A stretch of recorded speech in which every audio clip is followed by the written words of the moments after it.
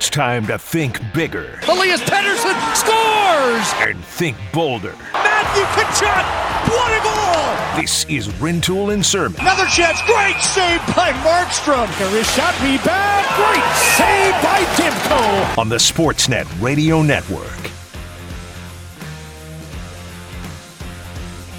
What's going on? How's your Tuesday? Hope you enjoyed the long weekend, assuming you got one. We're going to make your day better. We're going to make your week better. That's what we do. It is Scott Rintoul. It is Jamie Dodd in all week long. And we want you along with us. 960, 960, 650, 650.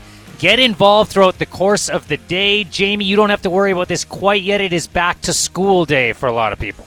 Yes, and I guess congratulations to parents, condolences to those who are themselves headed back to school. I guess that's what's in order, although I know it's emotional for a lot of parents as well, but not something I have to think about just yet. Yeah, there is a little bit of both, because I've got a daughter going into grade 3. My youngest goes into kindergarten. I just jumped out of the Volvo. The part of working remotely is that I'm able to take them to their first day. So I drove them up there. I dropped them off, the little ones off. So not quite empty nesting, but it's the first taste of it, of course, during the day. So the little one's off to kindergarten. That's a bit of the tear in the eye.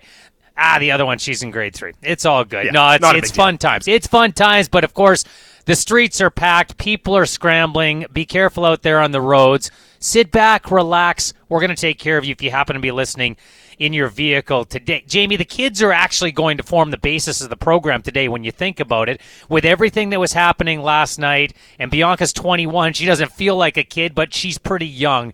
And everything going on with Felix and Layla, everything involved with Tennis Canada and our young soccer team that impressed on the weekend. And why don't we start with a young man who has now changed borders, or at least crossed the border for his new team. Jesperi Kotkaniemi is not Canadian, but he played for the Canadiens. We all wondered. It felt like this was going to happen the longer the week went on, and if you predicted he was going to end up a Carolina Hurricane and Montreal would not match, turns out you're correct. And I think ultimately this was the correct decision by Marc Bergevin and company in Montreal to accept the compensation, to let Kotkaniemi go to the Carolina Hurricanes. I'm sure it wasn't an easy decision, but as many of us from the outside kind of did the analysis, it seemed like the least bad option. Maybe it's not something you're excited about. Maybe it's not something you feel great about doing, but it's better than the alternative. They only had 2 choices here, and I think they made the right one. They're banking on him not hitting the offensive upside that Carolina is. Really is what they're banking on here. Because in the here and now, quite frankly, Montreal is better.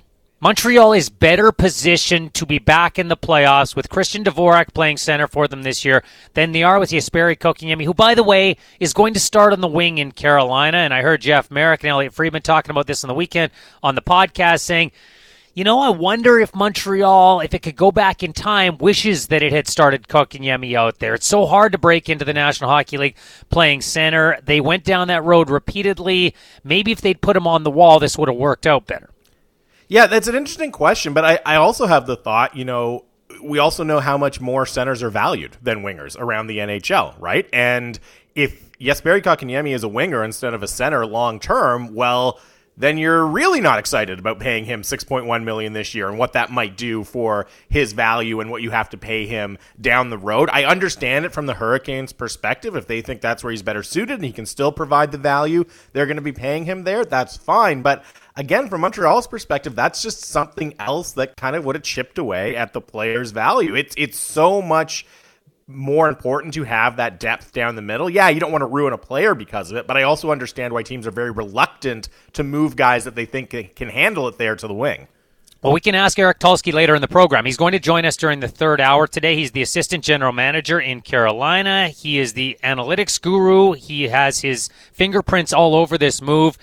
What they see in the player, why they decided this was the guy that you go offer sheet on, and they have a successful offer sheet, which doesn't happen often. I get the sense they're going to put him on the wing, Jamie, but ultimately they see him as a center, which is part of the reason they went out and targeted this player. It is difficult to acquire center depth in the National Hockey League. They happen to have it right now in Carolina. They've got Aho on their top line. They went and got Trocheck in the last couple of years. Jordan Staal, I think we can all agree, is a fine third-line center at this point in his career, and they have Derek Stepan on their fourth line. So they're fine down the middle. They don't need to force him there if they believe that there is growth to be made on the wing and eventually move him back into the middle. Yeah, it just always worries me a little bit, though, Scotty, right? We hear this a lot, right? Okay, we're gonna break this guy in easily on the wing, and then eventually we'll get him back down the middle. It doesn't always happen, right? It reminds me a little bit of when in baseball a team calls up a hot starting pitcher and says, you know what, we're going to use him out of the bullpen to start. Then don't worry, we'll stretch him out and we'll make him a starter again. Sometimes it happens, but sometimes you just end up leaving the guy there in the bullpen. And that's a little bit how I feel with young players making the move from center to the wing. Doesn't mean it won't go successfully and that he won't be able to move back down the middle at some point, but it just concerns me a little bit when teams choose to go that route. There are a couple more elements to this, obviously, because we just don't see this very often. And as hockey fans on the outside, we love this. If you're not a Habs fan, you love this over the course of the weekend. Probably feels different if it's your team, and there's been fear, particularly in a place like Vancouver this summer. Ooh, might there be an offer sheet out there? We can address that in a second because I think that still lingers in the background, but there's a lot of reason to believe that it won't happen with Elias Pettersson. I think an underrated part of this deal for Montreal, because Montreal has to pay a little bit more to get Dvorak. Montreal gets a first and a third back from Carolina, and there's a stipulation on that. It's top 10 protected to a certain degree. But then they pay a second and a first to get Christian Dvorak. I think there were some scratching their head saying, well, why would they have to pay more? The player is older, potentially doesn't have the same offensive upside. Well, the reason is this, Jamie: cost control. And cost control, we have seen over the last 3 years specifically, and maybe beyond that with some organizations that were ahead of the curve, cost control is a valuable asset to have. Christian Dvorak might not be a high-end number 2 center as far as offensive production goes, but he is $4.5 million, and that's over the next number of years. We saw a premium paid to get JT Miller's contract when Vancouver made the deal with Tampa Bay. We saw Tampa Bay go get a couple of guys in Gaudreau and Coleman that they paid more for because they were cost-controlled players. If you're not thinking that way as a general manager right now, you're doing it wrong. And really, you're exactly right, Scotty. What Christian Dvorak has on his contract is what they call surplus value, right? So he has 4 years at about 4.5 left.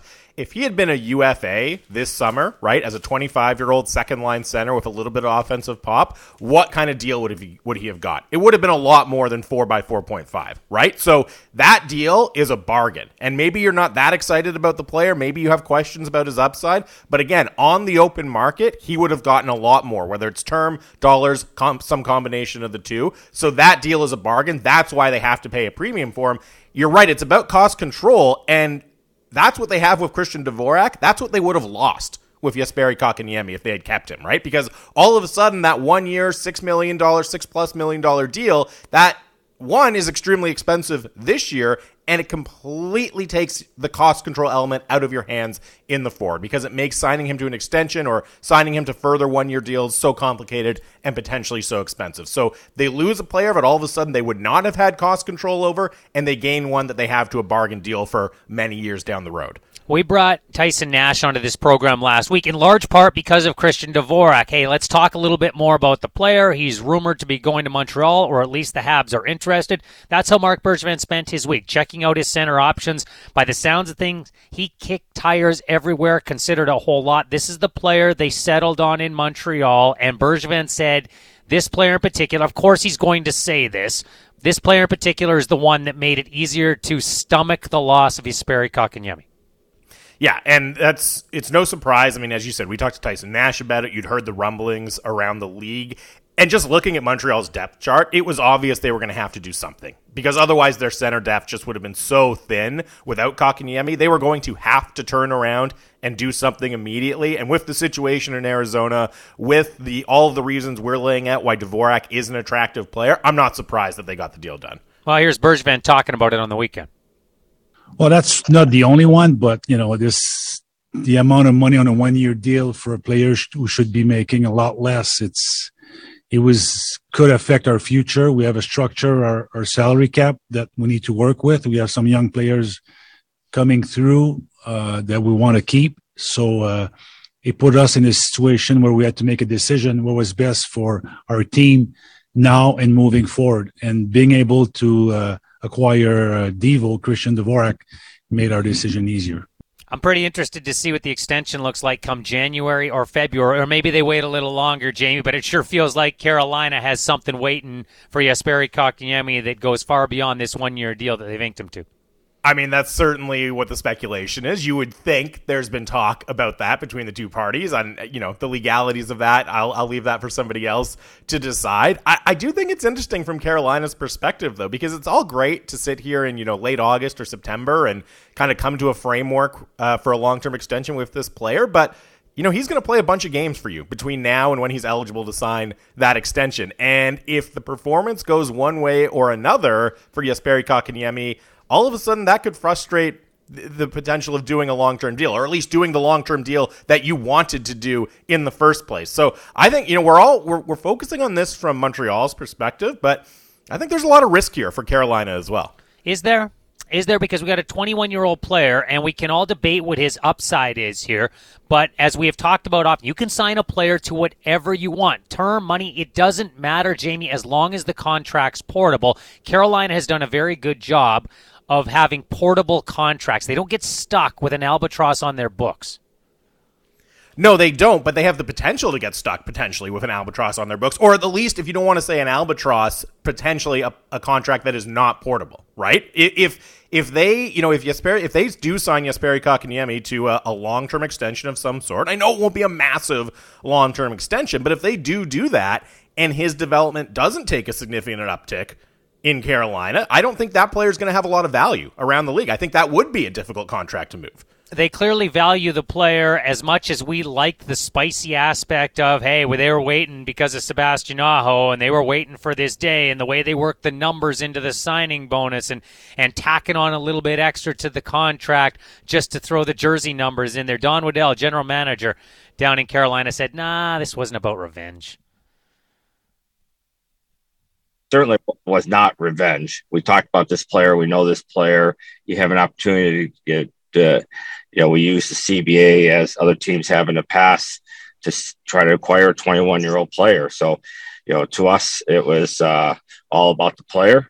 We looked around the league and, thought this made the most sense from where we are as a team. As you know, we have a couple other good Finnish players on our team and thought this would be a great fit. So, the release, that's a marketing thing that, we're trying to continue to build our franchise here in Raleigh, trying to keep our fans engaged. Our social team gets huge marks from the NHL, and, they had some fun with it. Yeah, they did. And from the outside, we all love it, and you probably hate it a little bit if you're a Habs fan, but it's a lot of fun. Now, could we see more offer sheets? That's the question on everybody's mind. All right, one finally worked out. It never happens in the NHL. This one did. Is this a template for more to come? Could they come as soon as this month? We've heard a couple of names out there. Jamie, Brady Tkachuk in Ottawa. They've got a ton of cap space. You and I discussed this at length last week. But does the owner actually want to pay a whole bunch of money when it comes to Brady Tkachuk? The other name that's been out there is Elias Pettersson. People wondered, hey, Seattle Kraken, would they do it? Hasn't happened. Hasn't happened yet, but Elias Pettersson remains unsigned, and Vancouver has some tighter financial constraints, obviously. Yeah, I'd still be very, very surprised if Elias Pettersson receives or signs an offer sheet this offseason. I'd be a little surprised if Brady Tkachuk does as well. I think there's maybe more potential to do a successful one with Brady Tkachuk just because of the financial situation of the owner there. But, really, I think if you're hoping that this is going to kind of unleash a flood of offer sheets in the NHL in the future, I think if anything, this kind of shows why you don't see more offer sheets attempted in the NHL. Because again, it's not as if this is an epic home run for Carolina, at least not from my perspective, right? You give up a first and a third. Yeah, you get a guy who's a recent third overall pick, but there's also major questions about his development to this point in the NHL. I understand that they really like the player, but again, you give up pretty significant draft capital. You're paying him over $6 million a year, and then you have to sign him to a long-term extension, right? So I don't look at this and say, oh man, they really fleeced Montreal. They put Montreal in a difficult position. But to me, this is more about putting the squeeze on Montreal than scoring a win from a player acquisition development for Carolina. Not to completely dump on Jesperi Kotkaniemi, but again, there's a lot of you put yourself through a lot of trouble, and the reward is okay. It's nice, but I don't see this really moving the needle for Carolina as a franchise. And I think this just demonstrates how difficult it is to feel like you really won the offer sheet process. Finns to win. That's what they're going with in Carolina. They got a lot of Finnish players in the organization, some already successful. They have drafted more. They believe in, obviously, the development in that country. They believe in these players in particular. Back to Pettersson for a second, because as mentioned, there is not a lot of progress coming out of Vancouver when it comes to getting Quinn Hughes and Elias Pettersson under contract. Pettersson is the only one that is available for an offer sheet if somebody wants to walk down that road, Jamie. However, this is a case where it actually might benefit the Canucks a little bit that they're represented by the same agency. Can you see the same agent allowing Elias Pettersson to sign an offer sheet knowing that dries up the money for Quinn Hughes? Yeah, it would be tough, right? It would have to be just an incredibly advantageous offer sheet, right? And again, to kind of double back on what I was just saying about Carolina, if you make an offer sheet to Elias Pettersson that's really, really difficult or uncomfortable for Vancouver to match, whether it's because of term or dollars, whatever it is, by definition, that's an offer sheet. That's a contract structure for the player that's probably a little uncomfortable for you as well, right? Plus, you're giving up a huge amount of draft assets to get it. So and then you factor in what you're bringing up, Scotty, and the fact that they share the same agent. What is truly to gain? Unless you are just miles apart from the Canucks in negotiations, right? And there's just no common ground and you're not even in the same ballpark yet. I don't really see it being a savvy negotiating strategy by the agents of Quinn Hughes and Elias Pettersson. Yeah, I doubt it's coming, and doesn't mean that the contracts are coming anytime soon. There's no pressure point right now. We'll see if something gets done this week or next, but training camp starts later this month for all NHL clubs, and it's likely that they get a lot closer to training camp before we see pen hit paper for Pettersson and Hughes. I want to get to what's going on at the U.S. Open. There's so much from this weekend. We could have hit about 5 different things here in the opening segment. Did you stay up last night? Are you short on sleep as a result of staying up to watch Bianca? Yeah, a little bit. I did. I don't regret it. It was fun. I'm, a little bit upset about the outcome, obviously, but it was a very entertaining tennis match, no doubt about it. Incredible theater. Just incredible theater. If you're a sports fan, let alone a tennis fan, you were staying up last night. Man, I was hoping Bianca finished that off in the second set, and she had a couple of opportunities. But what a great match. And that's not the result most of us here today having this conversation we're looking for, but the show that Bianca Andreescu and Maria Sakkari put on, that was sensational. And it was also really tough to watch, Jamie. It is difficult to watch an athlete who's under some form of physical duress go through what Bianca was going through last night. And we all have empathy, and we glorify the athletes who do it. She tried to gut it out last night. That leg just wouldn't allow her to do everything she was capable of in the back half of that third set.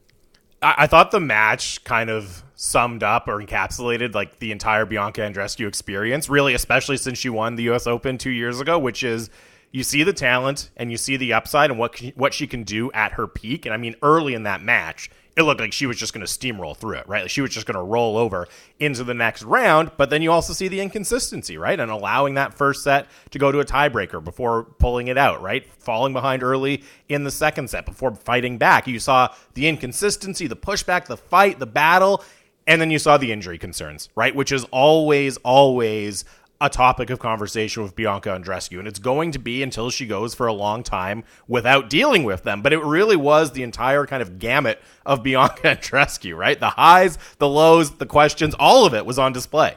I don't know how we could turn the energy that was on that court into something that would power vehicles or cities, but that power was incredible to witness last night. Bianca is one of the more powerful players on tour, and Sakkari has every bit as much. She is muscular. She is fit.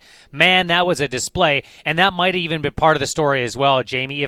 If Bianca is struggling physically against someone who is less powerful on the women's side of things, maybe she finds a way through. I was almost at the point in that third set. Listen, you saw when she left the court, she asked for the trainer, and she left the court. You saw the reaction from Sakkari, and I guarantee you, based on what just happened with Tsitsipas, there were a lot of people out there thinking, okay, is this tactical or is this medical? It was pretty clear when she came back It was legit medical. That leg, whether it was the hamstring or something else within that quad, I have no idea. I think I heard hamstring at some point. It let her down. She was cramping, and she just couldn't quite get the job done. Man, there was a point where I had kind of mentally conceded she just doesn't have it because Sakari's so powerful. She's not going to be able to overtake her.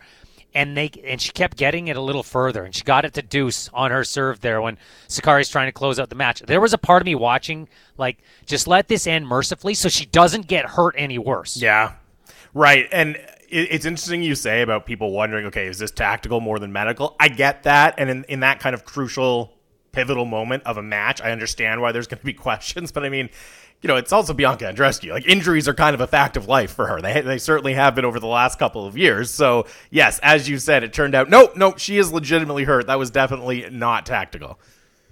It was a decent run. It's the first time she's ever lost at Flushing Meadow. Her first entry a couple years ago obviously resulted in her winning the tournament. Last year she wasn't able to play because of injury and everything going on with the surrounding circumstances with COVID.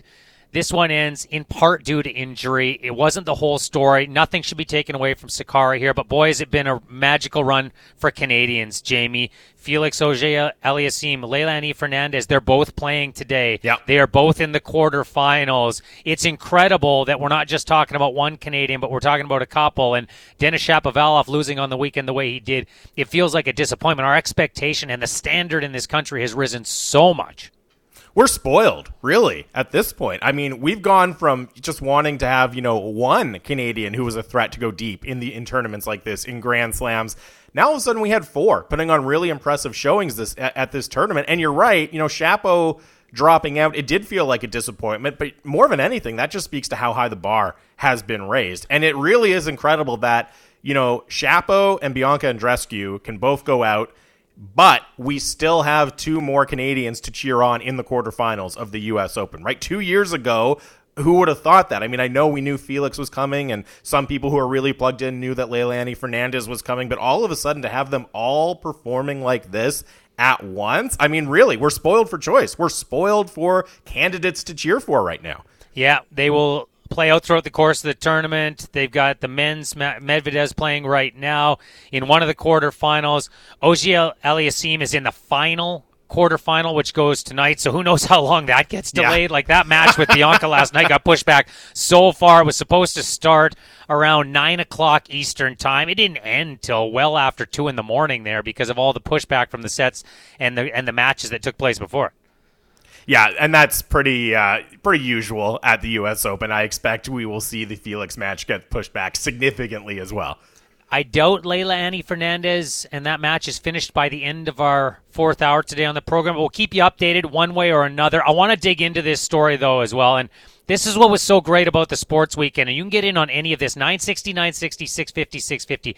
There are about 5, maybe 6 ways we could have started this show today. There are topics aplenty. We'll hit many of them with one of our favorites. First time with the new sports calendar rolling around that we will talk to Carolyn Cameron. She joins us next right here on Rintoul and Sermon with Jamie Dodd. Now back to Rintoul and Sermon. Jake Virtanen has signed with Spartak in Moscow. Yeah, so going to the KHL, that was, I saw earlier reports by Rick Dollywall here in Vancouver. It's been officially announced by the team themselves now. Former Vancouver Canuck Jake Virtanen headed to the KHL with Spartak Moscow on a 1-year deal. We'll see what the legal process plays out. He's obviously going to try to reclaim his career on the professional side of things. On the personal side of things, that is much more serious. I think we all know that. I have no comment on the legal process at this point in time. It's a serious allegation. It should be dealt with seriously. And let's see what the investigation and resulting legal proceedings, if there are any, turn up. Yeah, exactly. I mean, there's actually very little we can say. I mean, other than, given all of that, and given really his recent results on the ice, not surprising that, at least for this year, his professional path is taking him outside of the NHL. And as you mentioned, it's a 1-year deal for right now. We'll see what happens. We'll keep you updated. I don't think anyone from a hockey standpoint is surprised by this, given all of the factors we just mentioned, Jamie. There's no appetite on any NHL roster right now for Jake Virtanen. I don't know what number you'd even have to look at, but with everything going on in his personal life and with the legal situation, no appetite right now around the NHL. No, again, and I'm not surprised by that whatsoever, given, as we said, this very, very serious allegations that are still pending, still being investigated, still going through the legal process.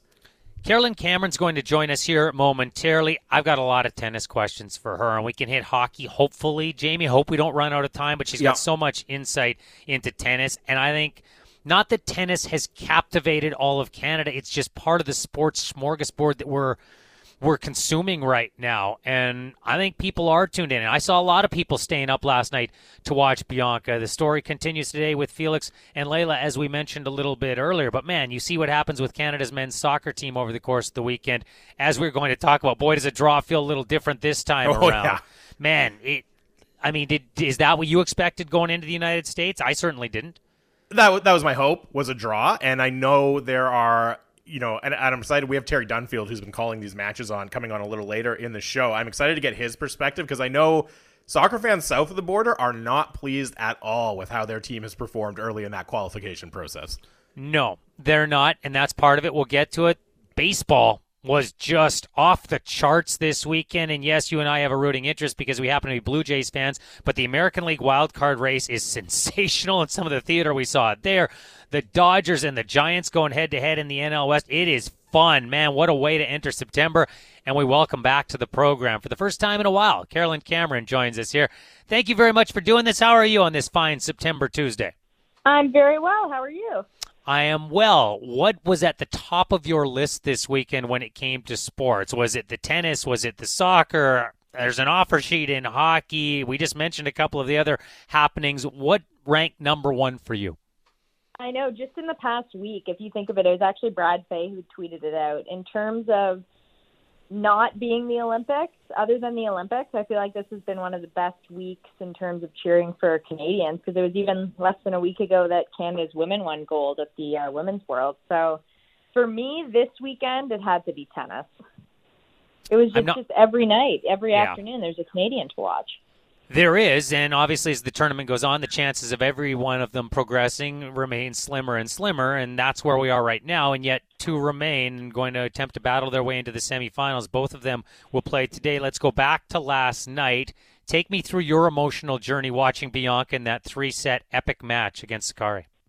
It's pretty kind of typical for Bianca, and I don't mean it in the sense that she was battling against her body. It's just that she is always kind of the story. It's similar to Serena when you're watching her play. Like, it always feels like it's on her racket. And Sakkari is such a physical player. You can even just see it looking at her. She's so physically strong and one of the strongest players on tour. So it was just kind of a slugfest, grind it out. And Bianca, it's always down but not out. She's the only player I watch that if she's down, especially early on in a match, and we even saw it at the U.S. Open where she'll be broken the very first game of the match, it's the only person I watch where my heart rate doesn't start to climb seeing that. I think, oh, okay, that's fine. She's just playing her way into it, and then she'll come out on the other end. So a disappointing result. Sakkari was the favorite headed in, so I think people should keep that in mind, even though Bianca is the defending champion, albeit from 2 years ago.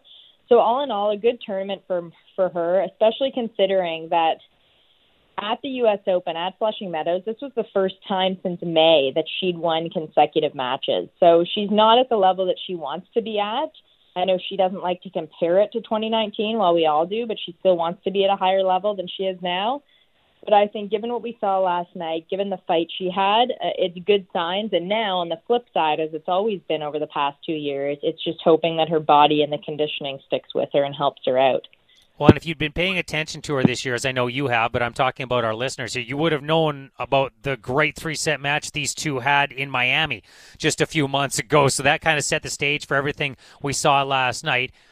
How many players on tour, because Bianca's very powerful, so how many players could match the power display that the two of them put on last night? Oh, I don't know. I think of Serena at her best, has a ton of power, and then we even saw against Layla, Angelique Kerber, not as much now, but even earlier in her career, had a ton of power. But you're right, in terms of slugfest and taking the ball early, and that's one of the reasons I think people like watching Bianca. It's not just because she's Canadian, but she plays such a physical game, and you can even see her sometimes on the baseline. She's almost sitting on the court with how low she gets down and how much she uses her legs. So That's a good point. I think you'd be hard-pressed to find a stronger literal matchup than we saw last night. Well, and Caroline, to your point, I think we really saw kind of everything about Bianca that makes her so compelling last night, right? We saw the incredible high-end ability she has and the power and the ceiling when everything's clicking, how good she can look. We saw a little bit of the inconsistency as well, but also the will and the attitude to fight back. And then, unfortunately, another big part of the Bianca story is, of course, her battling her own body too often. But I really thought it was kind of a great advertisement for why she is so entertaining and why she is so compelling, ironically, in a match that she ended up losing. Yeah, and I think, too, she's also really let us in, even from a young age when she won the U.S. Open at 19, but even now she's kind of let us into her own maturation, where she's very open about how she needs to improve and where she needs to improve, and that isn't just physically or tactically. It's really about what her mindset is. And I know everyone's heard her speak about the meditation, and just speaking to her even in the last few weeks and months, she's just very open about trying to improve herself mentally. And it's something that when she speaks, I think it's very relatable for everyone, regardless your walk of life or occupation or stage in life. It's just about trying to understand your weaknesses or blind spots, understand why they happen, and improve upon them. And one of them for Bianca, if we even look back to the Miami Open, when she advanced to the final, was playing Ash Barty and was forced to retire, she broke down in tears. And the tears, as she has since explained, it wasn't just that she had to retire from a final, but it was also the realization that she needs to sometimes stop before she gets ahead of herself. And by that, I mean, it's not just about her body in that match. It's about the understanding that if she wants to play long-term, she needs to worry about her body for the future. So that's something we even can see last night. It's her just kind of understanding, because she's such a fighter, is yes, you want to fight, and yes, you want to win the match and move on to the next one, but it's also understanding what the risk is and how this isn't just about today or tomorrow. It's about the months and years ahead. That's a really fascinating perspective, because you're right. One of the things that makes her so dangerous as a tennis player is that ability to never give up and to always fight through the match. But you're also right that, her health is so important. And I mean, really, is that the only thing holding her back at this point from reaching her ceiling is the fight against her physical health that seems to be, unfortunately, it doesn't seem to go away for very long at all when it does go away. Yeah, I think so, but I think it's also just the natural growth of a player. And here's someone who, if you throw in injury, but also COVID and the strained schedule over the past year, the fact she won a Grand Slam and had all that attention at 19, now she's trying to live up to that. I think it's a lot of factors, and she started with a new coach, which I think is a good thing. So I don't think it's just simply one thing in terms of battling her body. I think it's just her growing up as a person and as a professional. And yes, she won the U.S. Open 2 years ago, and yes, she had an incredible 2019, but you can't expect, unless honestly it's Novak Djokovic, you can't expect those results consistently, especially in the women's game right now, which is just so competitive. And over the course of this year, even, it's different names that you see in the final week every single slam. So I think I would just caution people is, I think, yeah, you can be concerned about Bianca's health and longevity, and that's something that she's dealing with right now and struggling with now. But I think she's still at a very high level. If she'd won last night, she would have been through to the quarterfinals. Caroline Cameron joining us here today, talking tennis at the U.S. Open. I'm glad you brought up Djokovic, because I want to talk about the growth of these young players. And we saw Shapo bow out on the weekend, and part of the story with the likes of Djokovic and Federer and Nadal, and tennis in general, when you're at that high level, is that when you can't find your A game, how do you make sure it's not a C game? How do you make sure it's not a D game? And that's what they've done so consistently over the years, and they've found the mental aspect of that. Can you see the worm turning for Bianca and Shapo in that regard? Because with Dennis on the weekend, it was pretty clear he didn't have his A game, and he's still at a point in his career where he's got to figure out how to find that B game that can get him through. Yeah, and we saw that in Toronto, too, when he lost to Francis Tiafoe on center court. He just didn't have it all match, and it kind of got away from him quickly. The thing with Shapo that I've noticed, similar to what we're talking about Bianca, is I've seen kind of a lot of just personal growth and getting to know him and interviewing him and just seeing him in his other interviews over his career. He used to get a little bit more upset when he lost, there'd be some kind of excuses. And now, even seeing after his U.S. Open loss, he accepts and acknowledges where he needs to be better. And then he in turn says, that's where I still need to get better and grow. And we've seen that from Felix too. Like they're still in these early stages. If you think they're just in their early 20s, like Felix, who I'm sure we'll talk about, and he's playing tonight against Alcaraz, the 18-year-old Spaniard. I mean, Felix kept hitting walls. He's been in 8 ATP finals, and he hasn't won one. He kind of just has been missing that clutch gene, if you will. And then at Wimbledon, he finally kind of broke through in that match against Zverev, who he'd never beat. And now look at him as he's looking to advance to the semifinals. So I think for all of them, they're just on the cusp. It's about just getting a win here or there. And that's where for Bianca, I think the U.S. Open, even though she didn't get as far as I think many of us would have hoped, I still see it as a positive tournament considering how the past 2 years have been for her since that big win at Flushing Meadows. And for Shapo, it's the same. He's really right on the cusp at such a young age that I think it really is just a matter of time, even though that's a cliche we hear all the time.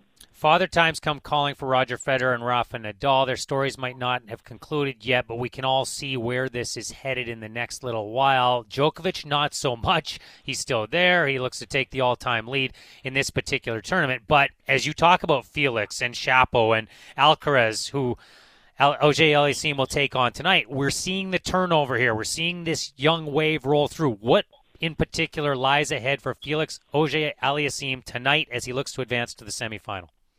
Yeah, this one, it just seems silly that he's the veteran in all of this, considering he just turned 21 years old up against the 18-year-old, one of the big stories similar to Layla at this U.S. Open. And that's the thing. I think it's just a big question mark because we don't know what to expect, similar to Layla and her match this afternoon against Svitolina. Because when you have a young player who is on a run like this, I think they're not even aware of what's going on. And that's what makes them such an X factor. So Alcaraz moves really well. Felix he reminds me of Federer, and he's so different from Shapo because I know we make the comparisons, which are easy to compare. He's so structured. He plays such a pretty game, like to watch it. It just looks so fluid and nice, but he's not a risk taker. He really sticks to his game plan, just wants to make clean shots, clean points.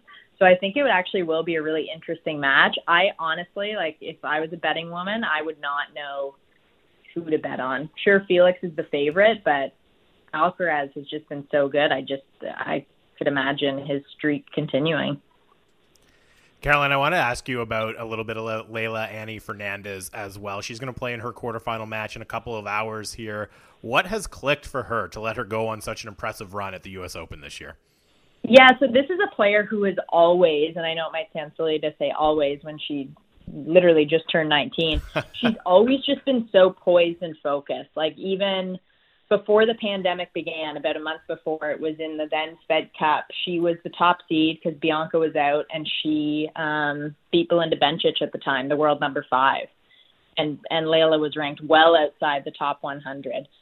You see it just after every single point. And something new I'm seeing is her kind of bringing the crowd into it and getting everyone pumped up. So she's allowing herself to have a little bit more fun on the court.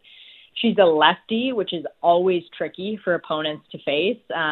Even Bianca, when I interviewed earlier this year ahead of the Billie Jean King Cup, formerly the Fed Cup, she said that she faced Leylah in practice a few times in Australia earlier this year, and she said, quote, she whooped my ass. Like she doesn't like playing lefties, and Leylah's very good. So Leylah's very poised for her age.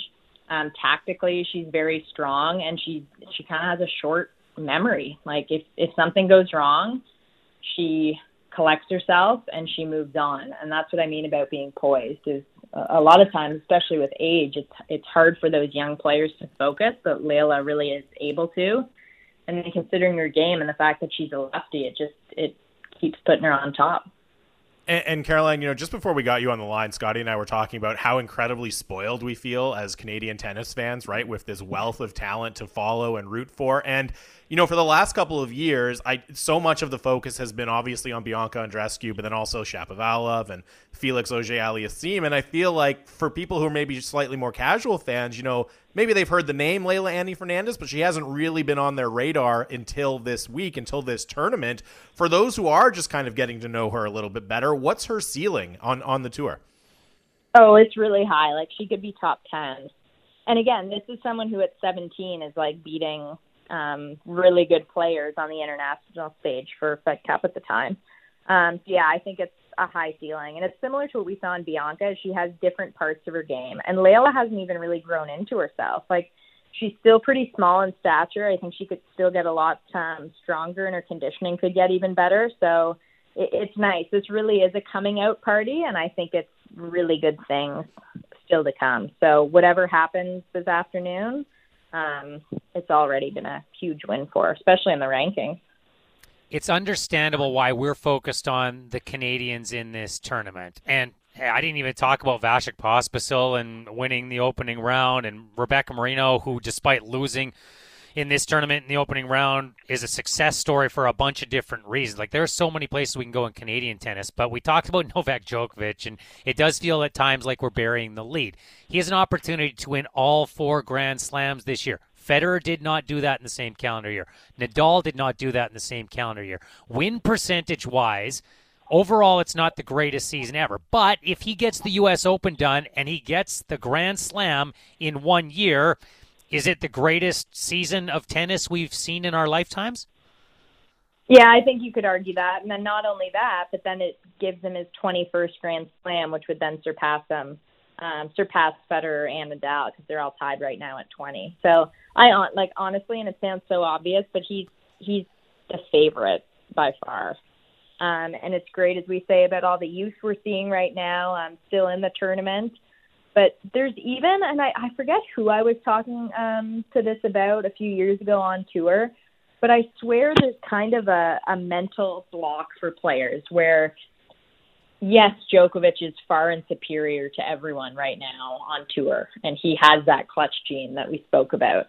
But I think for players to play him on a big stage, yes, you think they have nothing to lose, but I swear there's a mental hurdle there where it's mentally hard to try and beat him, similar to how it was hard to beat Nadal and Federer. And then once the odd person started beating them, then other people had their belief. But I've spoken to players before about that, and they say it is true. So will this be the greatest tennis season ever for Djokovic? I think statistically you could say yes. It's not that there have been a ton of memorable matches, and unfortunately the most memorable matches haven't been against Federer and Nadal, which is always nice for the history books. But I have a feeling he's going to do it, and he'll reach 21, and then we'll have the whole discussion of, is he the greatest player of all time, which I think we're going to have that discussion forever, and there will never be a clear answer depending on who you talk to. Well, I think you're absolutely right about the mental hurdle. And because there's so much time and it takes so long to play this out over in a Grand Slam tournament, you got to win 3 of 5 on the men's side. Like Jensen Brooksby last night, he wins the first set, and you've won the first set against Novak Djokovic. But for every player, there's got to be this moment where you actually have that sink into your mind.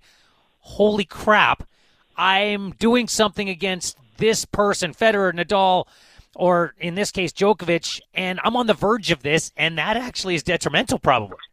Yeah, and that's a good point.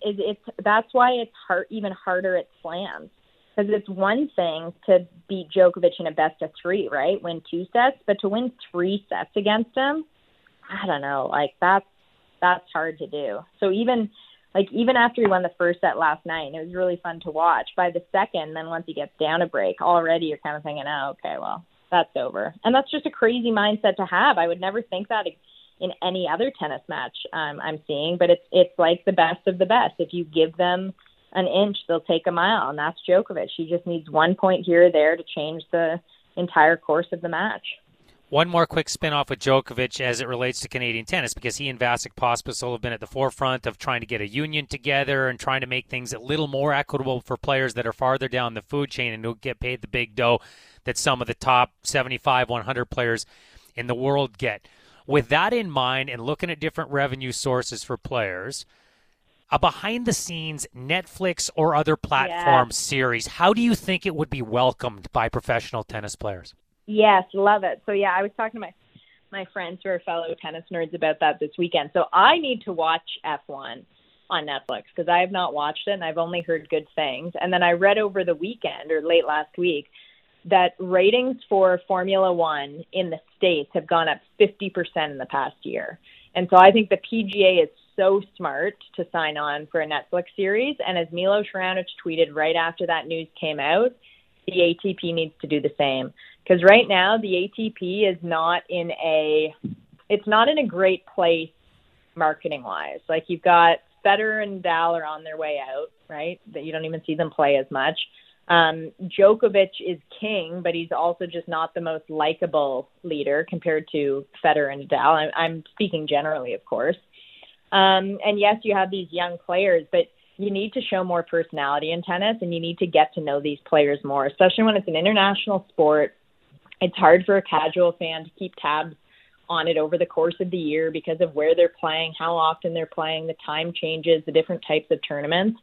So I think this would be huge if the ATP signed on to do a similar series. I just think it would be fantastic, and I hope it's something they seriously consider.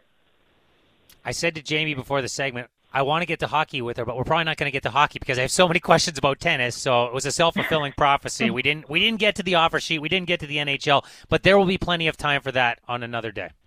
I'll say similar to how I would love to see a little bit of the drama in a Netflix series with the Shambo in golf and then on the ATP. I equally loved the offer sheet because it sprinkles in a nice little bit of drama. I like to watch drama. I don't like it in my own life, but I love to watch it unfold. Yes, amen to that. Thank you once again for your time. We really appreciate it, and we will do it again soon. Have a great day. Thanks, guys. You too. That is Carolyn Cameron of Sportsnet, of course. And yes, you see her hosting hockey, so we did want to get there. But I told you, Jamie, I had so many questions about this. And while it's really easy, as I said to her during this interview, to focus on the Canadians, and so we should. We're very proud of our athletes, regardless of what sport we're talking about here. Oh, yeah, Novak Djokovic doing something we've never seen in our lifetimes looms in the background. Well, and not only that, but as Carolyn pointed out there, it's kind of remarkable that he has a chance to, one, do the calendar slam, which we haven't seen in our lifetimes, but also that win would put him, it would help him set the career mark, right? Would pull him ahead of Nadal and Federer. That could happen at the same tournament. That's really remarkable when you think about it. Having the chance to, cinch both of those accomplishments at the same Grand Slam tournament, it's crazy. And that's what might make it a slam dunk for greatest player of all time on the men's side, because there will be some who say, well, Federer and Nadal, they weren't there, and he got to benefit through injury to go get this one. And we've had this conversation before, like how many does he have to distance himself by where it's unequivocal, the way that Brady just eventually distanced himself from the conversation of greatest quarterback of all time in the NFL. Well, the volume of accomplishment was just so large, it was really difficult to argue against Brady, and so people just accept that as fact for the most part now. But if he does it by getting the calendar slam, which we've never seen, it's got a little more juice to it, even though he's only one past the other two. Well, and it has, then the argument isn't just volume. It's that, okay, he has the volume, and he also has this incredible singular accomplishment that the other two don't have, right? It reminds me of, if Tom Brady also held the single-season touchdown record still, which I know he did briefly until it was broken by Peyton Manning, right? It's a similar thing, and that's not as hallowed an accomplishment because somebody has to hold it, but it's a similar thing, right? Okay, yeah, there's the longevity, and you racked up all these victories over a long period of time, but you also had that incredible peak that no one else equaled either. I'm just hoping it's Felix who gets to be on that stage. Djokovic is on the tougher side of the draw. He's still the favorite, as Carolyn talked about, but he's got to play Berrettini. He has to, after that, if things go to form on his side of the draw, he's got Zverev waiting in the semifinal. Like, it's no slam dunk, even though he's going to be a favorite in each of those. Auger Aliassime's on the better side of the draw here. He really is. He won't see Djokovic, Zverev till the final. Medvedev's on his side. Medvedev is playing and winning in the first set right now. There's far more to talk about than just Canadian tennis. We saw something on the weekend that felt a lot different, and you can tell things have changed, and I'll play the comment that tells you how things have changed. We'll do that next on Rintoul and Sermon with Jamie Dodd.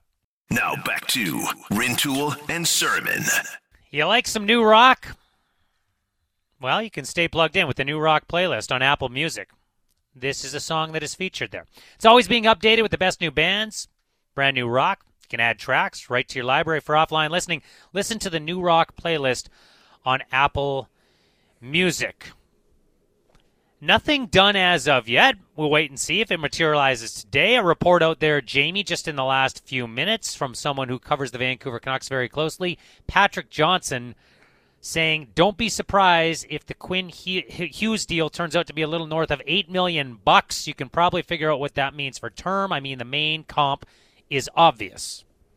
Yeah, that's from Patrick Johnston, of course, reporting that. And, he's not saying that a deal is imminent or anything, just giving us a little scoop about what the parameters of a deal could look like. And, of course, the obvious, he says the comp is obvious. What I take that to mean, I think you take that to mean as well, would be Miro Heiskanen, who signed 8 years for $8.45 with Dallas, right, after his ELC.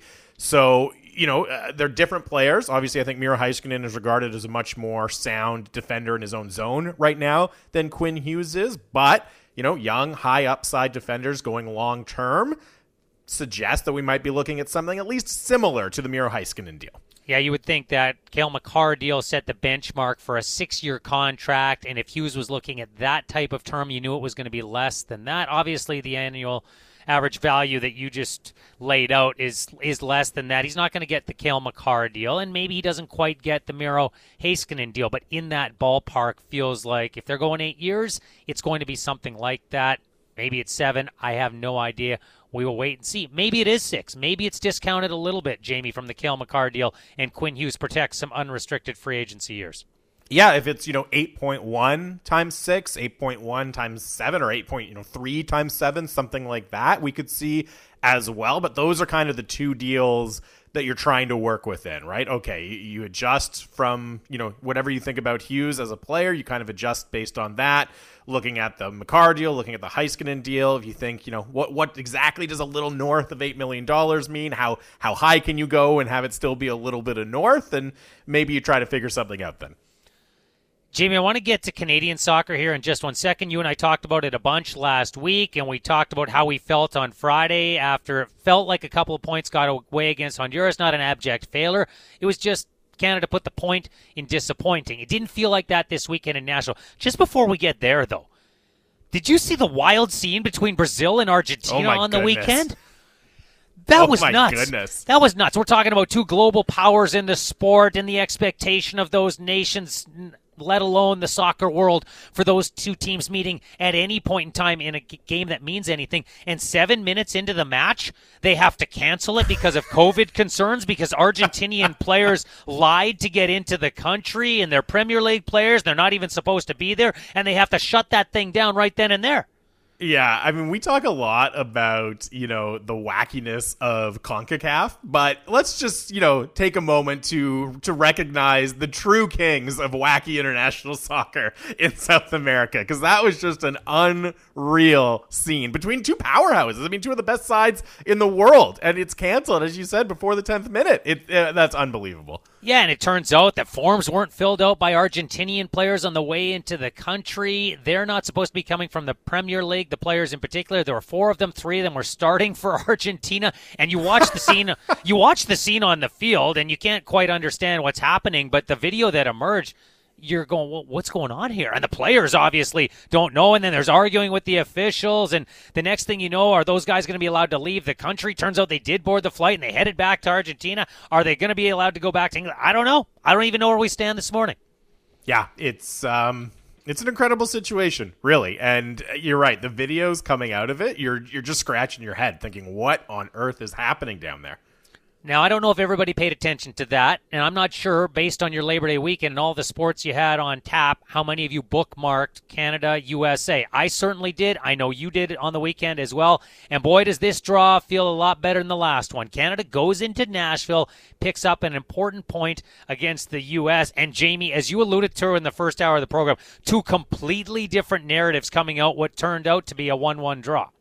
Well, and it really speaks to, I mean, one, obviously the quality of the opponents they're playing, right, in their first two matches, with Honduras in the first one and then the U.S., who we expect, and that expectation might be changing a little bit, but going into this stage, we expected the U.S. to be a lock for the top two in the qualification process, but it also speaks so much to the difference between playing at home and playing away, right? And really, at home, against any side that isn't Mexico or the U.S., you're hoping to pick up 3 points. When you go on the road in CONCACAF, against basically any opponent, a draw is a good result. That's especially true against the United States.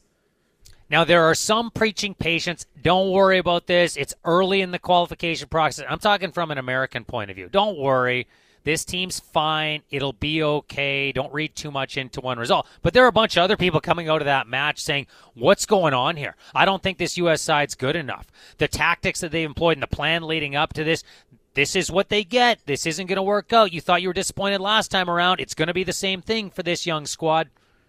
Yeah, there is a ton of disappointment and skepticism right now about this American team. And really, I mean, you know, they're in a kind of a similar position to Canada where they have this young attacking talent that they're really excited about. But, you know, one of those players, Weston McKennie, I mean, he's been temporarily, at least for the next match they're playing against Honduras, he's been sent back to his club side in Italy with Juventus because he breached COVID-19 protocols, right? They've lost other guys to injury as well going in to that Honduras game. So the results have been poor. And then, you know, with a player breaching protocol and being dismissed from the squad temporarily, like, it just doesn't seem like things are clicking for the U.S. right now. And I mean, it's great news from a Canadian perspective. Because as we said, you know, going into this qualification process, Scotty, what did everyone say? Well, you can lock up Mexico and the U.S. for the first two spots, or at least for two of the top three spots in the group, which are guaranteed, qualification in the World Cup. You can just lock those two countries in. Mexico's held up its end of the bargain so far, but the U.S. very much has not. And yes, there's a long way to go. They still have a ton of games to play. But all of a sudden, you can start to think, okay, well, maybe they're not as much of a lock as we thought. Maybe Canada can actually finish ahead of the U.S., or at least they can hope to finish ahead of the U.S. in a way they weren't expecting to going into it. For the second consecutive game, Canada falls down a goal, and for the second consecutive game, Kyle Larin provides the equalizer. What a setup from Alphonso Davies, who was the best player on the park. I don't want to hear about possession numbers. There was nobody better in that match. I know he left due to a little bit of injury or fatigue. We're not quite sure exactly why Alphonso Davies ultimately left the match. He was the best player out there. And it really just shows you, you know, what a leg up having. Look, I don't want to crown him the best player in CONCACAF right now or anything like that, but certainly having one of the best players in CONCACAF, what it does for your team, right? Because you're right, the possession can be completely tilted, but if you have a guy specifically like Alphonso Davies, who's so dangerous with his pace and his creativity on the counterattack, you can absorb that possession. And they were still able to generate some really quality scoring chances because they have that attacking talent on the flanks. You know, Tajon Buchanan was effective as well, but really it comes down to Alphonso Davies. He sets up the goal, and you just feel right now like in any environment they go into, if Alphonso Davies is fit and playing well, they have a chance to score. They have a chance to get a result if Alphonso Davies is playing like that out there. And they've never had that player before, right? Where almost single-handedly you feel, and there's a lot of other good players on the team, I get that, but single-handedly you feel like he can salvage a result for you.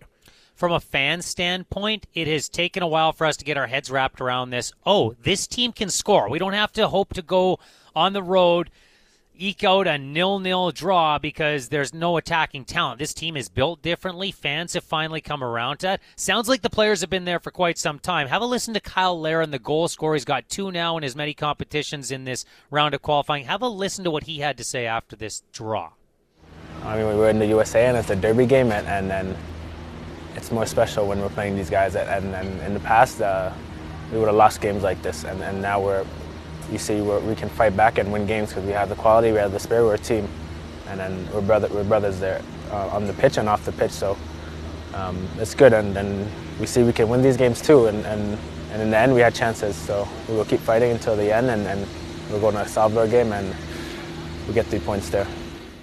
In the past, we would have lost games like this. He is 100% correct, Jamie. But these players, they have a belief, and you can hear it to a man when they speak.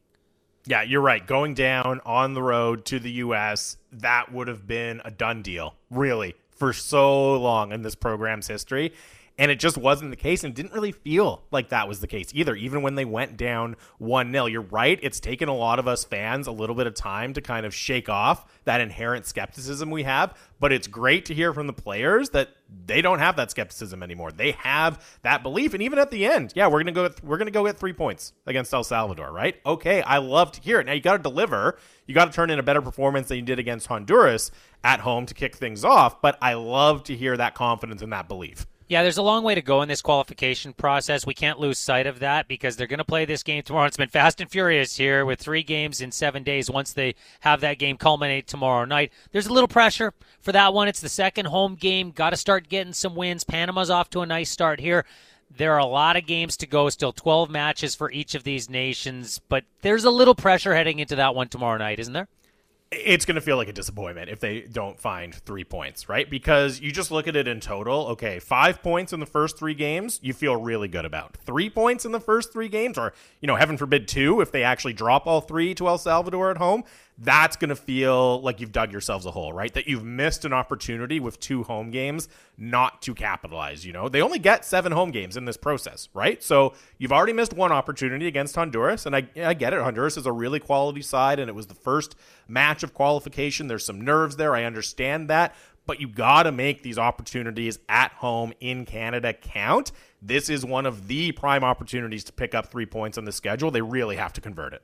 Like Canada, El Salvador draws in each of its first 2 matches. Unlike Canada, El Salvador yet to score. Haven't conceded, but also have yet to score a goal. Maybe that bodes well for Canada, and maybe they learned something from the tactics and the style of game that Honduras employed last week. More on that tomorrow. Let's get to what they're saying. Get a couple of hockey clips in here. There's been a shift today. We've been talking about the momentum of women's sports over the last month or so. Christine Sinclair, front and center, gold medal win. It wasn't just about celebrating that. It was calling out the powers that be to get a domestic league going, or at the very least some domestic professional teams that could play in an international format in the NWSL here in Canada. We'll see if that comes to light. We've talked a long time, Jamie, about women's hockey and the 2 paths that are being chosen over the last couple of years. There's what the Professional Women's Hockey Players Association have done and said, listen, the best players on the planet feel like what we're doing right now isn't sustainable, so we're going to sit this out. We're going to do the Dream Gap Tour, raise awareness in the hopes of putting pressure on a more sustainable and viable format moving forward. And on the other side, you've had the NWHL that says, we believe we've got that, and we don't need the NHL to be buddy-buddy, partner with us on this. Yeah, it's been kind of I don't want to say under the radar because it's a major storyline, but it's kind of underlies everything else we're seeing in women's hockey right now, is that divide and that question about what the future is going to hold. Women's hockey's back in the conversation today because the NWHL has rebranded. It is no longer known as the NWHL. In fact, it's known as the PHF, the Professional Hockey Federation. You'll notice there's a word that's not in there. That word is women. Here's the commissioner of the league, Tyler Tumminia, on the decision to remove that word from the league title. It looks different under the hood, this league, since it first started in 2015. So if the topic was first broached, right when you get to that 7-year itch mark anyway, right, you kind of just say, hey, look, we need to kind of mirror what's going on internally, externally. So we were talking about the name, and we were all sitting around, and I said, why do we have to keep putting the W in there? These are phenomenal athletes, right? They're not like female phenomenal, or, the NHL is not, the National Men's Hockey League, right? So let's kind of be provocative here and take it out. Like, there's no one size fits all approach for any human. So, whether that be gender or identified gender or sexual orientation, like, everyone is really a unique individual. And we think it's just getting to the point where we just don't need to put people in boxes anymore, right? That whole no labels, no limits. So the new logo, while it presents homage to the NWHL, and we took the stars and the color aspect of it, it's really a true refresh of the brand. And it comes around this idea of redefining the league based on the skill and talent of our players in a way that's gender neutral. The way we construct our rosters look different, right? I've got some athletes that define themselves as women or some athletes that are non-binary. And so as we embark on the next couple of years socially, I just felt it was the right time to do this now. And social change often happens first in women's league, let's be honest. So it just felt like it was the right time. It's true to what they want to be, and her argument there is well made. Now, from a marketing perspective, the fear here, Jamie, is that Professional Hockey Federation is very nondescriptive, and it gets lost in the shuffle of all the leagues that happen to exist out there. Yeah, her argument is very compelling, right? And I think that, Scotty, probably even as people like us who talk about sports professionally, we've tried to adjust the way we talk about the athletes, right? Like now we understand, okay, we're not going to say Christine Sinclair is, a great women's soccer player. She's just a great soccer player, right? And that's an adjustment that we've seen, across media or we've hopefully are seeing across media and how these sports are talked about. And I think that's part of what they're trying to reflect. So I understand it from that perspective. It makes a lot of sense, but yeah, I also sense a lot of skepticism from fans of the league, the Premier Hockey Federation now, from people who cover the league. First of all, just a little bit of surprise that it happened now. And then second of all, as I said, skepticism. Is this really the best way to go? Why is it happening now? Is this going to be indicative of more changes coming down the road, or is it just a rebrand? So I understand the reasoning as the commissioner laid out there, but I think there's still some questions they're going to have to answer. I'm not trying to say these are on the same level whatsoever, but we're going to segue into another clip here from a former NHLer who participated in a league that not many people know a whole lot about, Jamie. And I was having a conversation with somebody on the weekend. The Danbury Trashers, they are the focus for a lot of people who consume Netflix right now because, as you and I alluded to last week, it was a team purchased by a guy who, legally had some issues, perhaps some ties to the mob, maybe never been proven, but rumored, all of these different things. Jimmy Galante bought his son a hockey team. This happened, and it's an incredible story that's playing out on Netflix right now. I'm not sure how many of you have consumed part or all of it, but it looks really compelling. I've started it, Jamie, and because of the live sports that were going on this weekend, I actually haven't had a chance to finish it. I'm hoping to do that at some point this week. But when I was talking to somebody about it on the weekend, they said, oh, yeah, I sort of heard about that. What league was that? And I said, the UHL. UHL? What's that? And that's sort of the fear here on the other side of, look, you may be doing the PHF for all the right reasons. And as you said, it's a compelling case that the commissioner just laid out. But people don't know what the UHL was, for example. Are they going to have no idea and just brush by the PHF? Exactly. And you have such a, I totally understand the argument for taking women's out of the name, but it's also such a strong brand and it tells people who you are right away, right? And people understand immediately what's going on in a way that they don't with the Premier Hockey Federation. And maybe it just comes down to, okay, the idea was right, but the execution was wrong because Premier Hockey Federation sounds so generic, right? Could they have come up with a name that still removed the reference to women, but had a little bit more pop and was a little bit more distinctive? Maybe that was the right way to go and something they should have tried to figure out.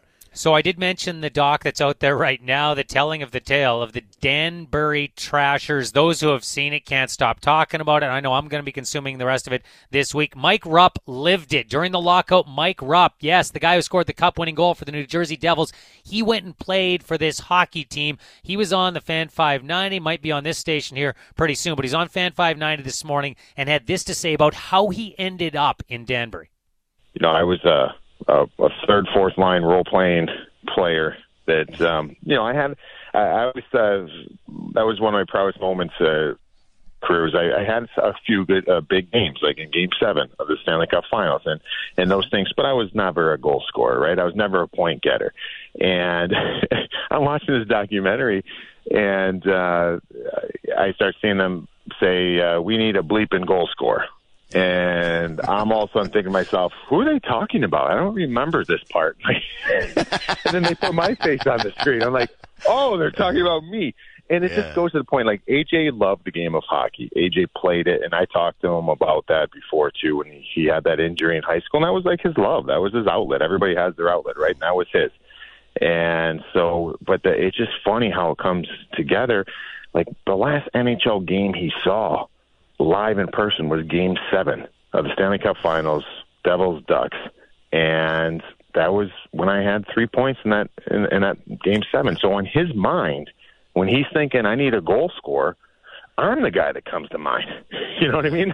And it's hilarious because then that's how he sought out after trying to get me. I thought it was like a really random and all these weird things come into play in that. And so, I don't know. I think that was part of it is like I saw this kid's desire and, you saw this level of hockey, and there's times where we had to sit there and be like, hey, we can't fight right now. Like, we got to actually win this game. And, we had a good group of guys and a super tough team. But, man, there's some good players, too. Jamie, there's a great topic. That's an excellent story from Mike Rupp, and it was a good. It's really good. There was some other stuff in there that I enjoyed, and hopefully we can get Mike on the station this week or perhaps next week. If there were players, we can take this for a topic a different day.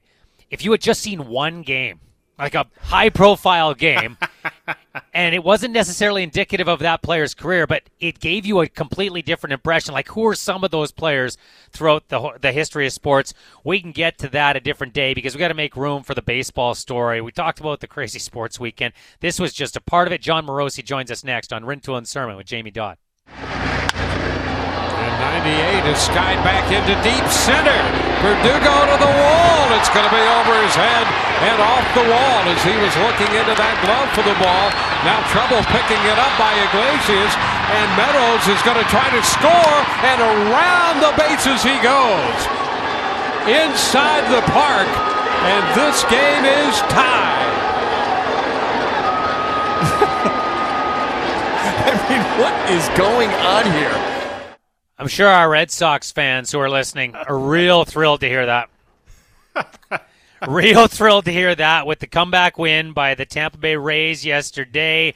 They were down 6 runs in this game. They had a little league grand slam in this game, Jamie, when there was more confusion and bloopers in the outfield that resulted in a bases-clearing 4-run job that never should have been at the major league level, but helped them come back from 6 runs down, and that's the tying run, an inside-the-park home run in the top of 9 to force extra innings. Ultimately, Tampa prevails 11-9.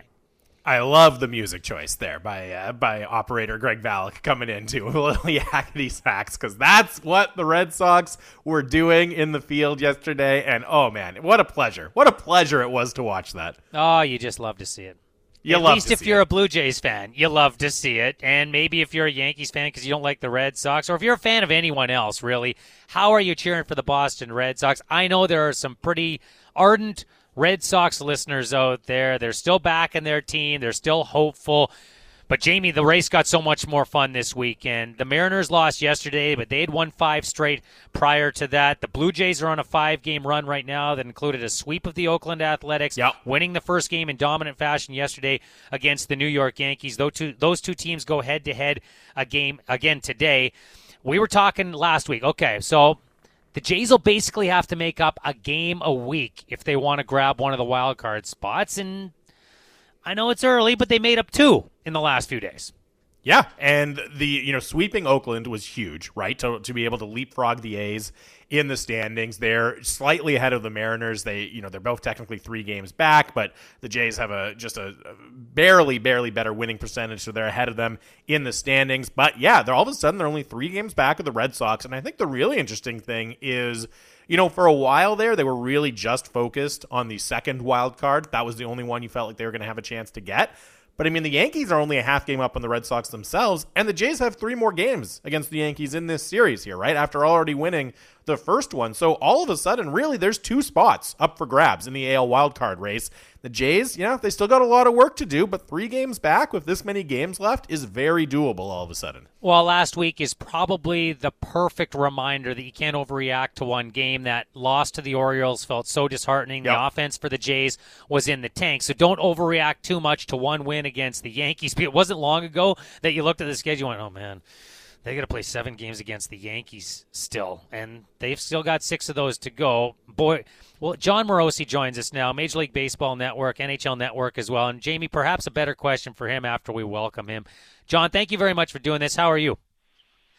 Scott and Jamie, I'm outstanding. I actually just called today to send along my congratulations to the Canadians on their women's hockey world championship gold medal, the gold medal in the Olympic soccer tournament, and then that very impressive draw over the weekend in Nashville.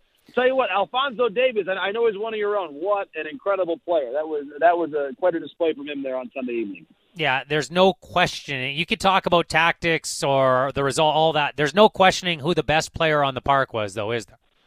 Goodness gracious! I mean, that run that he made, the U.S. had no answer for him. And what stands out to me the most, I was thinking about this last night and making the analogy. It'd be like if Quinn Hughes was playing center for the U.S. Olympic hockey team, and he was playing a different position than he plays for his club, and is still the best player on the ice. And that's basically what Alphonso Davies is doing. He's a left back at Bayern. And then to see him going forward as a wing, and obviously on Canada's goal, he made the play.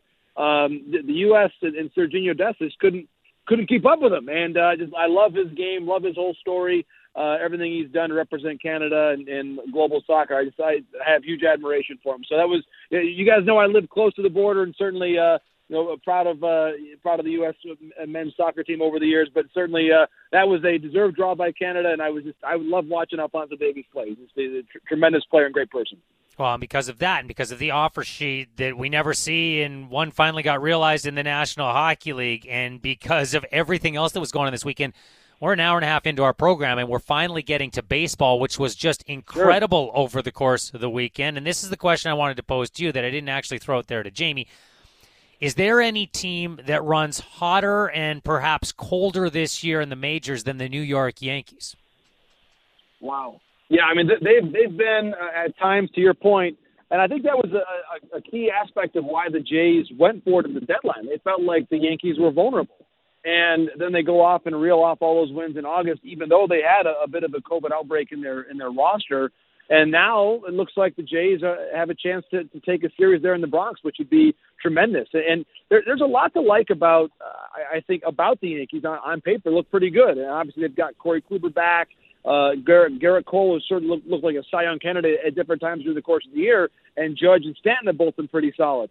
But there's also some inconsistency, and that's why I think the door is open for Toronto, for even Seattle to come in there and get a wild card. And who knows what happens with the Red Sox in the weeks to come as well. But I really thought as of last week that the door was almost closed on the Jays, having a chance to make the playoffs. But they've played great over the last week. Of course, 5 straight wins. And you start to look at the schedule, and you can really talk yourself into believing in the Jays right now. So it's a pretty interesting AL wildcard picture, and I think it's crystallized for me that Tampa's the best team in the division. But the Yankees, the Jays, the Red Sox all have cases right now. It's going to be a thrilling final month of the season. John, and I want to dive into the Jays here in just a second, but while we're talking about the Yankees, I find them really fascinating as well. And I know for a lot of their fans, they have been very, very frustrated this season with how reliant they are on the home run and how vulnerable they are to the strikeout. And I mean, they go out and they add Joey Gallo at the trade deadline, and he plays right into both of those things. Does that style from the Yankees make them more vulnerable to these, incredible hot streaks when it's all clicking and the ball is flying out of there, but also to these really tough cold streaks? Yeah, it's a very good point. And I think that they can be an all or nothing type of a team at different times. And that's where, honestly, in the past, and DJ LeMahieu hasn't had his normal great year. He's usually a very, very consistent player, and he just hasn't been up to his normal MVP candidate standard this year.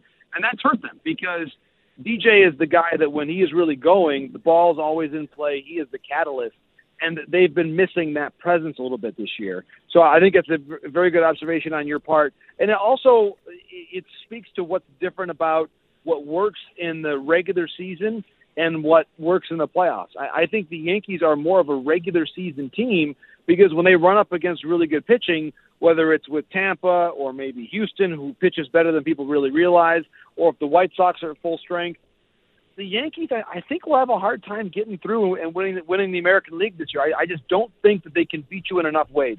The teams that I really like to watch play in the postseason, certainly like the Dodgers last year, are teams that can attack you with the long ball, but also with Mookie Betts. And how many of Mookie's big plays last October were base running plays or staying out of a double play, really good plays on the bases and great decisions. And honestly, that's why we're here in Cooperstown rocking Derek Jeter, is it wasn't necessarily always the gaudiest numbers, but he made the right plays at the right times. And I think that's the kind of player the Yankees have in normal times with a DJ LeMahieu, but they don't have 9 of them. And I think that's what makes them a little susceptible to quality pitching, which is exactly what they're going to see in the month of October if they get there. So back to the subject of the Jays, and you mentioned you're a little surprised to see them back in the race. I know I, as a Jays fan, am certainly a little surprised to see them back in the race. 3 games back of the Red Sox now for that second wild card spot. They've got work to do. Can they continue the push even if George Springer is on the shelf for a little bit, though? Yeah, it's a great question. Sounds like George will be a day-to-day type player right now with this injury, and maybe that means the Grichuk and Dickerson playing center field, which is obviously not what they had in mind when they designed this club, but it is good to have Dickerson there for depth. It's a great point, and I guess I would say this. They will go right now as far as Vladimir Guerrero Jr. and Marcus Semien can take them, if in fact George is going to be out for a while. Now, they have some supplemental offense. Teoscar Hernandez, Lourdes Gurriel has been very good of late. Alejandro Kirk is really good as a DH or a backup catcher, and now having a 28-man roster allows you to use Kirk in a more aggressive way because you're not worried about losing your backup catcher. So I think there's a lot to like there about this team, but I think it really does double down on the emphasis and the importance of both Guerrero and Semien. Semien's just been so great, and I wonder, obviously, the Jays' chances of keeping him long term. He's played so brilliantly. He could have a 40. I was on the air this morning with the Fan 590, our colleagues in Toronto, and Scott MacArthur made the point that he could have a 40 homer, 40 double season. I mean, you just don't see that. I mean, that's an incredible performance for Marcus all year long. First-class person, first-class player, great defensive player who's worked his way into becoming that Gold Glove type infielder. Just tremendous player on and off the field for the Jays, and I love watching Marcus Semien play as well. So they're going to have to lean on Vladdy and lean on Marcus, and if they keep playing the way they played last week, then really the potential is there for the Jays to find a way to make it into the playoffs. John Morosi of the MLB Network joining us here this morning on Rintoul and Sermon with Jamie Dodd. A follow-up on Marcus Semien, because when he was signed in the offseason, 1 year, $18 million, there were people that said, hey, if he goes back to that MVP-type form where he had MVP consideration 2 years ago, this could be a steal. $18 million is not exactly chump change. However, what do you think this season would be worth if you just took it in a vacuum and had to pay him for the production this year? Wow, I mean, that's a great point. Well, and you would look around and compare him to the other shortstops who are free agents. Now, I realize he's not playing shortstop this year, but you look at him and his defensive profile, I still think of him as a shortstop. And when you do that and you put that production at the shortstop position, he's right there with Correa in terms of numbers. Now, he's not going to get a deal as long as Carlos because he's older, but I would sign him right now ahead of Trevor Story for sure. And you look at the interesting thing, too, is going to be how he compares himself to Francisco Lindor and says, wait a minute, here's what Lindor got. What am I going to get? And look at, obviously, there's been no comparison in the 2021 numbers between Semien and Lindor. I mean, for me, I think Marcus Semien is a $20 million a year player, clearly, based on what he's making this year and how productive he's been. And then you just say, how long will you take that over? Is it a 5-year deal? Is it a 6-year deal? I do believe that Marcus Semien's next contract will be a 9-figure deal. I think he is a $100 million-plus player, and he has played tremendously well this year for the Blue Jays, and I think he's earned that. He's earned that multi-year deal. You look at how well he takes care of his body, how dependable he's been. I'm a big fan of his, and I think the industry thinks of him in the same way, and I would give him a 9-figure deal before I would give that same deal to Trevor Story, and maybe even a Corey Seager. I think he's got a chance to surpass Seager's deal in overall numbers because he's been a little bit more dependable and reliable, certainly over the last year, than Corey Seager has been. All right, the Jays have this it factor about that young nucleus, and that's part of the reason that I think most people around baseball who don't have a rooting interest would like to see them in the postseason because they're fun and they're young, and we can see through the numbers over the year, hey, the run differential, everyone, if they can just get a little bullpen help, these guys are going to get in. The Seattle Mariners are the opposite story. The Seattle Mariners are minus 55 in run differential, and there they are. They're only 3 games back of the wild card as well. What is the it factor you associate with the Seattle Mariners, a team that nobody had in this position at the beginning of the year? Well, you're absolutely right, and I think that they've done a couple of things. Number one, they've hit for power at the right times. Kyle Seager, Mitch Haniger has been good from a power standpoint. Ty France, really good player that isn't talked about enough. Abraham Toro came over about a month ago. He's been really good for them. So I think it's been power at the right times. You can win, even when you are in a situation where you're not really outscoring on aggregate. Of course, to your point, a negative run differential. But you can win games when you have timely power and a good bullpen. And for a while it was Kendall Graven. They trade Graven over to Houston, but they've had Paul Sewell's been good for them. They've had enough consistency in the bullpen to win the winnable games. And their rotation has really, I think, improved a lot. Marco Gonzalez has been better of late. Chris Flexen has come over and pitched pretty well. They've had Logan Gilbert come up and pitch well. It's a team that, you're right, the numbers don't all line up, but Scott Service has done a very good job managing them. The bullpen has really, I think, achieved at a pretty good level all season long, and the emergence of some key power threats, Haniger, France, Toro, Seager, it's worked for them. So I give the Mariners a lot of credit, and I think it's, to your point, it's really poignant that when you look at it, of course, the two favorite teams of Vancouver, the Blue Jays and the Mariners, they've arrived at this spot to do drastically different paths, and yet they have almost the same exact record. So I hope all the great fans in the Lower Mainland enjoy it, whoever they're rooting for, because it's going to be a pretty interesting conclusion here the next several weeks. Maybe there's a few Oakland A's fans out there that are disappointed of late. Just 6 wins since August the 14th, and obviously got just swept by the Toronto Blue Jays. Do you see enough to think there's a push left in this roster? Great point about how they've played of late. I don't see it. I really don't. I think that when you're at this stage and you kind of go into a swoon late in the season and you see other teams passing you by in the wild card standing, it's tough to reverse that momentum. So I would say that ultimately I expect the A's to not make the playoffs, that it's often the hot team that wins late, and I don't think they have enough momentum going back on their side. Chapman's had kind of a down year for them. Olsen's been really good. Their rotation, again, they haven't been the same team since Bassett was injured, and he really has been a key guy for them. I think he was a very underappreciated all-star this year. And you look at how they have played, I think that their diminishment in performance really has lined up with when Chris was injured, unfortunately. So I think it's a good observation on your part.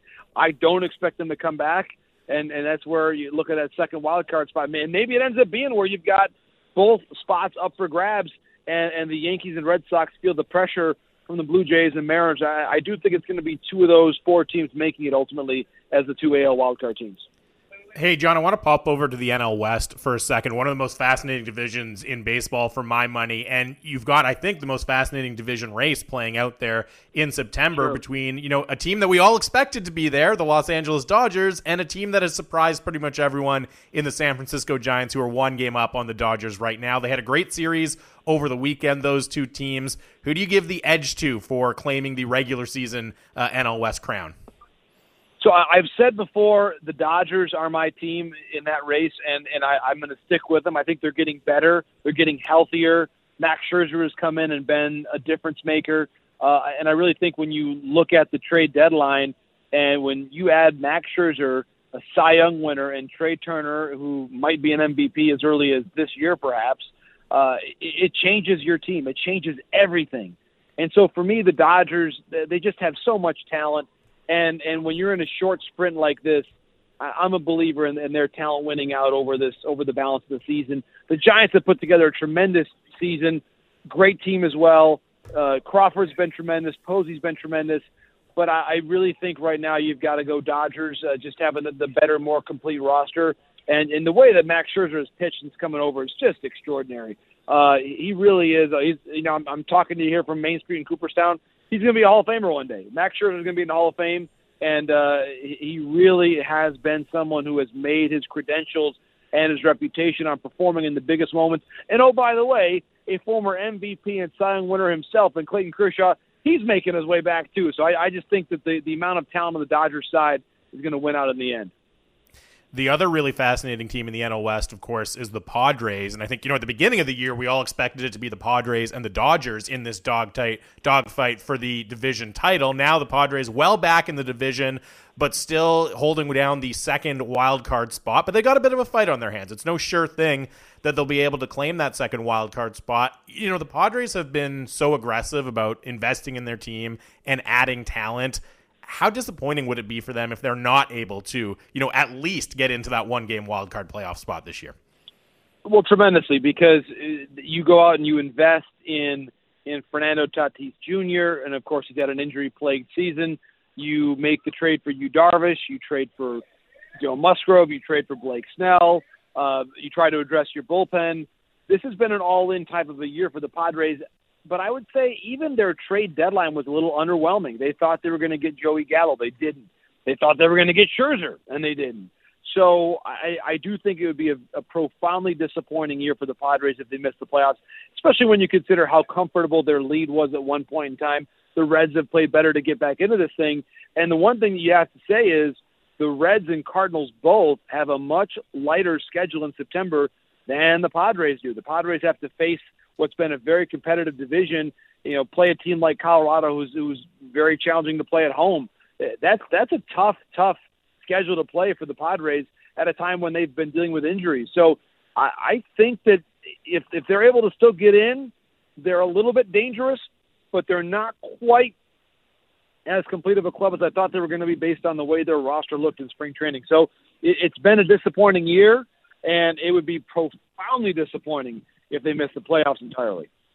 John, you mentioned a couple of times that you're in Cooperstown for the induction ceremony tomorrow. Larry Walker goes in, of course. Whether it's a particular story or just a description of what he was as a player, if somebody asks you 30, 40 years from now about Larry Walker, what will you tell that person? I would say that it's never too late to choose your sport. He did not choose baseball until he was 16 years old.